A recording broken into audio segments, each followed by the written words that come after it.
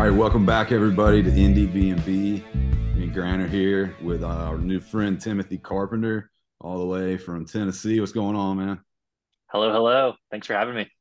course, we're glad to have you on. We were just talking before we started here, and what was kind of you're originally from Ohio. What kind of what got you from Ohio to Nashville? Yeah, that's a great question. So I grew up in Cincinnati, Ohio. Was there until I turned 18, then went to college just north of Chattanooga, Tennessee. And I was there about 4 years, I think, 4 or 5. And then just in middle of the pandemic, 2020, my wife and I moved to Nashville. She started nursing school, and that was really the primary reason for us moving. And now we're here doing music, and she's working at Vanderbilt, and life's good. I can't think of a better place for doing nursing and doing music. So It worked out really did kind of perfect. work out well. Yeah.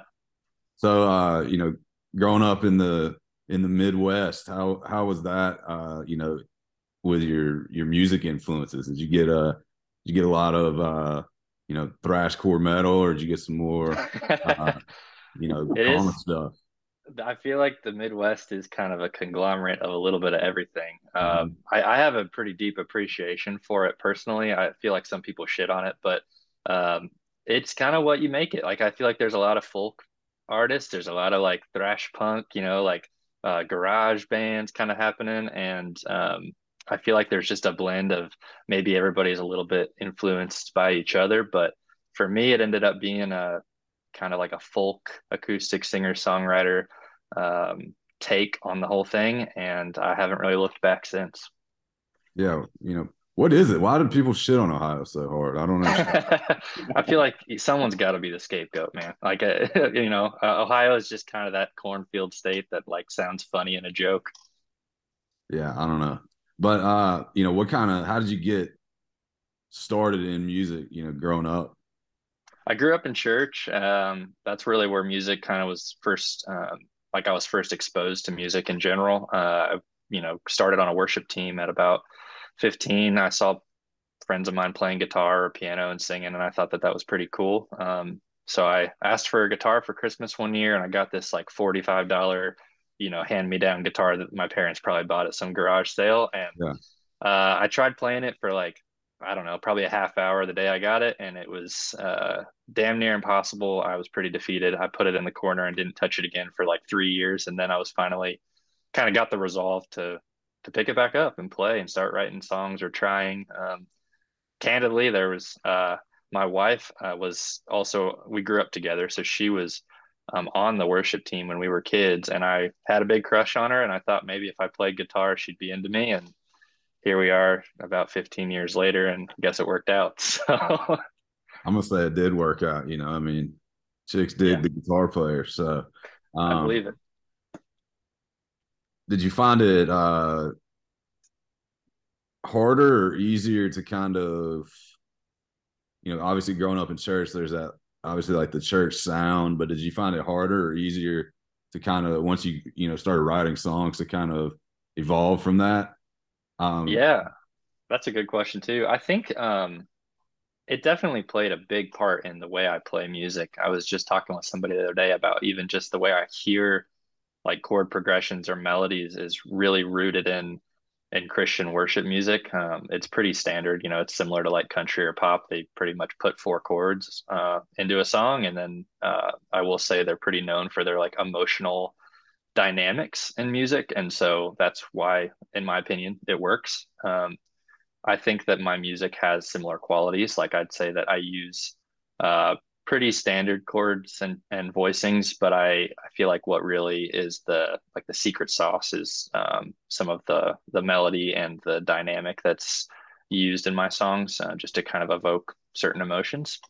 Not really, it's not intentional, like from me to be manipulative in any way.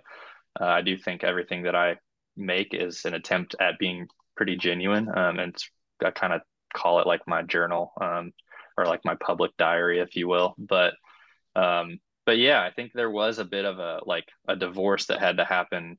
I grew up, I was leading worship. I did that professionally for about 4 or 5 years. And then since leaving that world, I don't really want to like try to recreate that same style of music in the same way. I don't really want to be confused for religious music per se. But I do like I would say um, I do like to infuse my songs lyrically with a bit of spirituality because I'm a spiritual guy, and so it's important to me to not like completely abandon that. Yeah.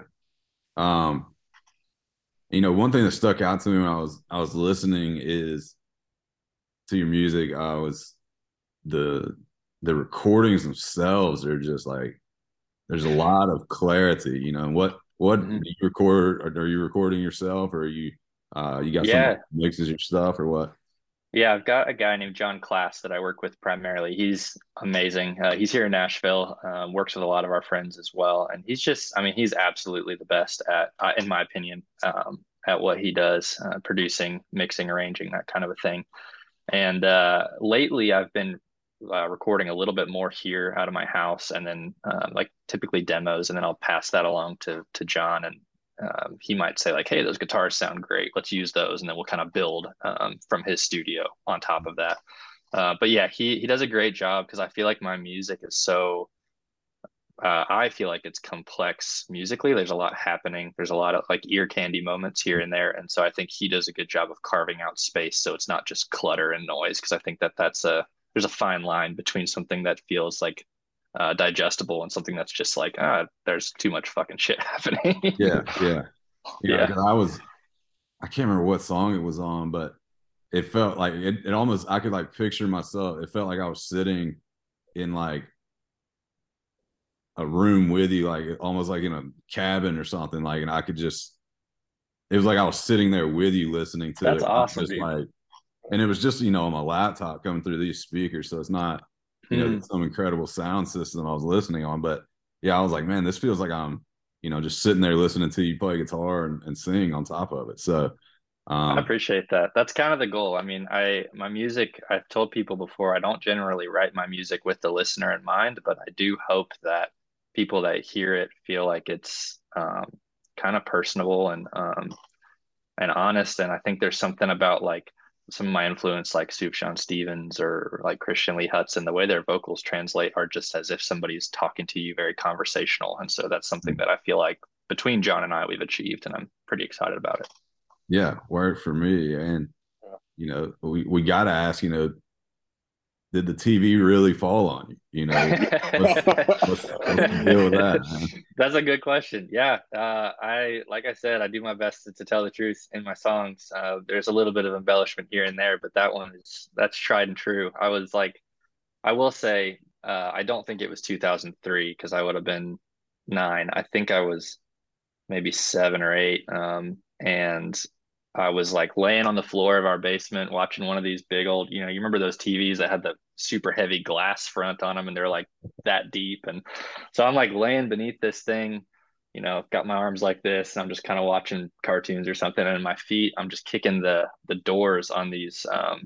It was like a TV stand that had little compartments for DVDs or VHS or whatever, and I'm kicking them back and forth because my ADHD brain needed to do something in the middle of watching this show. And I guess I kicked it in just a way that the whole thing collapsed and this TV just like fell on me. And I pushed it off. I was dizzy. I was screaming, crying, all that, and ran upstairs, tell my parents. They check out my forehead, take me to the hospital, found out I had a concussion. They said I should be fine. As far as I know, nothing, crazy happened as a result, but sure enough, no joke, I was sitting at my breakfast table with my dad like a week later, and he was, I believe the phrase that he used was something to the effect of, you should consider yourself lucky, or maybe it was like, God was looking out for you because somebody else just died from this TV falling on their head and you didn't. And so while I understand like the heart behind what he's saying. In the moment, I was like, oh yeah, I'm so lucky, thank God. Now as a damn near 30-year-old, I was kind of like looking back on that experience and kind of wondering like, well, how could you say that? And not really to throw shade at my dad, but more just like why do we look at things that way? Why do we justify things that way when like my life is not arguably more valuable than this person's, but in the context of my family, It maybe is. it is, even though, yeah. So Mhm. it's just a bit of existentialism peppered in there, but it's certainly, it's funny to me that like, as I ask the question in the song, like, what do you think that means? Or like, what's the purpose of this thing? Perhaps it was just that I'd write a song about it 25 Yeah. years later. So Well, how was the TV? Was it okay? TV was all right. Yeah. All I right. think yeah, it made it out unscathed. That's, I'm glad to hear that because we can replace you, I guess, but we cannot replace TV. That's what we need I to mean, take away. there's plenty of folk singer-songwriters, Yeah, but we those can. VHS built-in TVs are kind of they're probably worth something these days. Yeah, they're hard to come by now. Yeah. So That's funny. let's kick it over to Grant. Talk some live music. Yeah, so one thing, before we move off of some of your albums and stuff, like you have kind of like it's like a season of age, within one of your albums with Prep School. Like, talk about the influences of just getting into that. Like when we're talking Yeah. grade school to going in, like the kind of the shorter song in the first part, and then we kind of build. But when you created that, what was the inspiration, and what were you looking at in your life at that point? Yeah, I really I had no idea that I was going to write this concept record prep school. And I think I've always wanted to do something like that. I like my brain enjoys like directing things, and so I like the idea of like I've always wanted to work on like a movie set someday where I can, look at all the visuals and try to like take something from conceptual in my brain to actually being something that people enjoy. And so I think I work as hard as I can within music to do the same thing and make it feel like larger than life. And so I had written high school. It was titled something else. I think it was just called Letting You Down. Um, and that was it. And I wanted to write a record, but I didn't really know what it was going to be about or if it was going to have any kind of central theme. And then I got in a writing room with my buddy Rob Vincent, and he had this melody that's kind of like do do do do do do do do. And I was like, that's cool. We should do something with that. And I started writing about grade school, just like these memories I had. I was like, I think I had told him I really wanted to write about like my appearance and how when you're a kid, you don't really know that anything's wrong with you until somebody tells you. And generally, they're not even right. They're just, it's somebody Mhm. being mean or whatever. And so um, I wanted to write this song that's like, man, I remember being in school and somebody pointing out like my teeth with a gap or too tall or my, something about me looks funny. And then it really starts to make you question intrinsically, like, why am I damaged? If that's not the way it's supposed to be, why am I this way? And so once we had that song, and then I think I'm either in the shower or in the car. That's kind of the two places I feel like I have my best ideas. And I just was like, oh my God, this Letting You Down song kind of feels like what my high school experience was. And I've already written this other song, grade school. What if I wrote this prep school concept record um, that really just kind of travels through my formative years, specifically surrounding school. I grew up in a private Christian school, and so there's all kinds of like, faith and deconstruction and trying to find your own identity, and just a lot of themes that all circled around the educational experience for me. And I never thought I'd write a concept record about school, but that's kind of what it ended up being. And then I wrote undergrad shortly thereafter, just to like kind of capture that college period of my life. And then yeah, I wanted I kind of going back to the movie analogy. I really wanted to end it with something that felt thematic, and so that's where that little short graduation song comes in, as it kind of just glues the theme together, in my opinion. Very cool. Very cool. Well, like within all your music, Tash mentioned it earlier, like it's like you're sitting there with you when you're listening to it. Now, when you do play live, like I walk into the show, I've never seen you before. What can we expect? What are the things that you want me to take away, and what's it like? I mean, we've talked to people before, Lowen being an example. Like she's kind of a folk singer at heart, but then when you see her live, she's very loud and very intense. Sure. And so, talk to me about what your show's like, brother. My shows have been pretty dynamic. I feel like just from there's a few different setups that we've been doing. I'm pretty new at this as a solo project. I used to tour with my wife in a folk duo, and so we used to do that kind of a thing. But since moving into this project, I have only played a handful of shows so far, and a couple of them are just me and a guitar, just real, stripped back and raw and intimate. Um, and then lately, I've played with a trio a couple of times, which has been a keys player and a cellist, and I like that setup a lot because I think there's so much happening with the record that we don't play with tracks or anything, at least not right now, and so it's almost impossible to try to recreate the record verbatim. And so what I've tried to do is interpret it in these different settings, depending on what the venue, feels like it would be the best case. And so I love having strings if I can manage it. Yeah. And I would say the set, it just feels like it's like a conversation. I feel like people come and Yeah. I open with like grade school or maybe stories from outer space or something. And I don't try to talk a lot because I feel like the lyrics of the songs are already so uh, like developed and conversational that I don't know that saying a whole lot in between is necessary, but I do like to make that connection with the audience. So I try my best to um, say a couple of things and try to, make a joke here or there if I feel like I've got something funny to say. Gotcha. Well, like, what are some of the, obviously ideal venue you could go, we could talk, big theater, we can talk, intimate bar. Like, Sure. what's your current, you like, where you like going the best right now? Yeah, that's a good question. I like there to be like a level of intimacy where I can at least see the crowd, and feel like I can connect with or like get a pulse on how they're experiencing the show. And so I've played a couple bars, a couple coffee houses, a couple backyards, and then a couple proper venues during this project. And I'd say I do like the venues the best. I like being able to be kind of on a stage where there's like a proper sound system and some lighting. But they're usually like 300 cap, something like that, where I can still see the back of the room and I can still kind of feel the energy of the people that are listening. I mean, I'd certainly love to play larger venues in the future, but I don't really ever dream of playing like arenas or anything like that. I don't know that even if my music, like even if there was a demand to play that size, I think I'd want to stay like under 1,000 or right around that, just because those rooms feel accessible, I think, as an artist. And Mhm.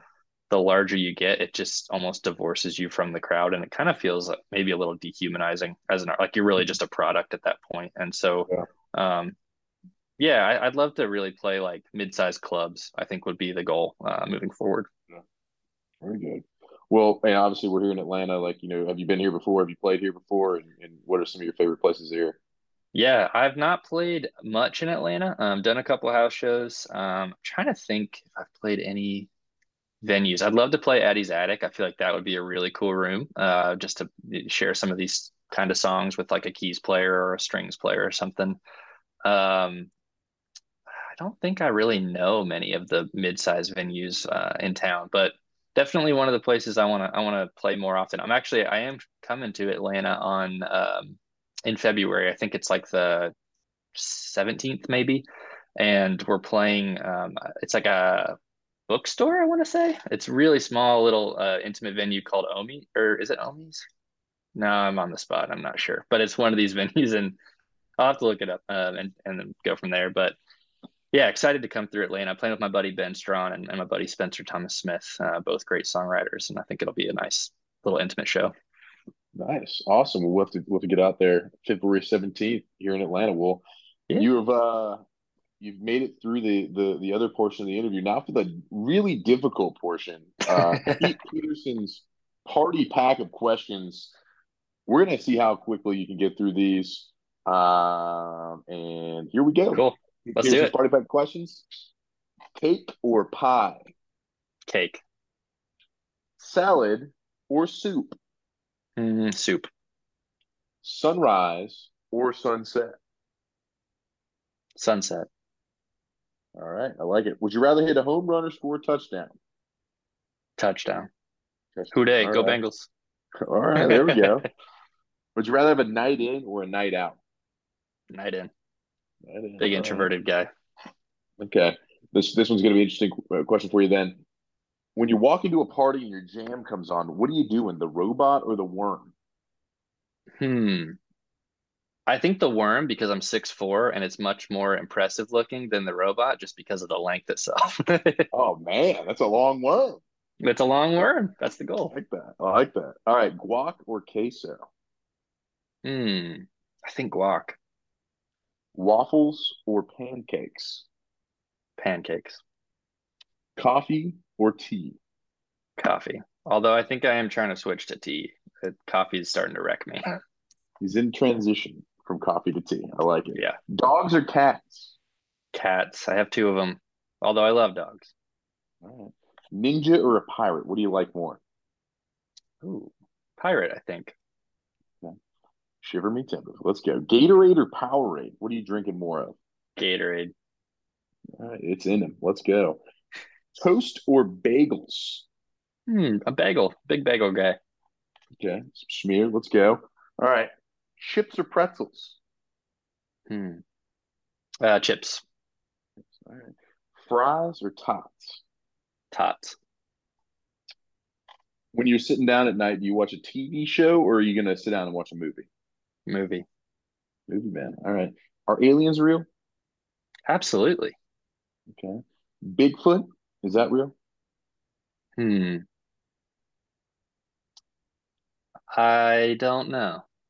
Okay. I'm gonna say yes. I'm gonna say sure. I don't know. That one's tough. And love at first sight, is that real? Absolutely. This guy's a All right. believer. He's a believer. We love it. We love it. All right. And our final question of Pete Peterson's party pack of questions. What are some bands that we might not know that we ought to check out? A couple of, just give Yeah. me two. Okay. My friend Gabrielle Grace, she's great here in Nashville. I think you should check her out. Been listening to this guy Ken Yates a lot recently. Mhm. I want to say he's in Canada, but his record that just came out is called, I think it's called Cerulean. Now I'm gonna eat shit if I'm wrong there, but it's a really the record that he just put out is really good. You asked for two, and I'm gonna give you one more. There's a band called Homes at Night in Nashville that just put out their first EP, and it is incredible. I think those are the three that come to mind. Beautiful. We got Gabrielle Grace, Ken Yates, and Homes at Night. We'll be taking a look at them. They might Cool, be featured on some of our content coming up here. But Timothy, we appreciate you taking the time, man. I'm gonna toss it back to Tash to wrap cool. us up here and get it going. Yeah, Sounds good. man. We he graduated Pete Peterson. You know, might be your next song. But yeah, we appreciate you coming on. Everyone's listening. He'll be here. Looks like February 17th. Uh, Cool. Go check him out and listen to him. I guess you're Spotify, Apple Music, everywhere. And I am, yes. hey, man, we really appreciate you coming on, and hopefully we can see you play soon. Yeah, guys, thanks for having me, and hope to see you on the 17th in Atlanta. Well, All right, take care. let's go. All Take right, care. see you. Yeah.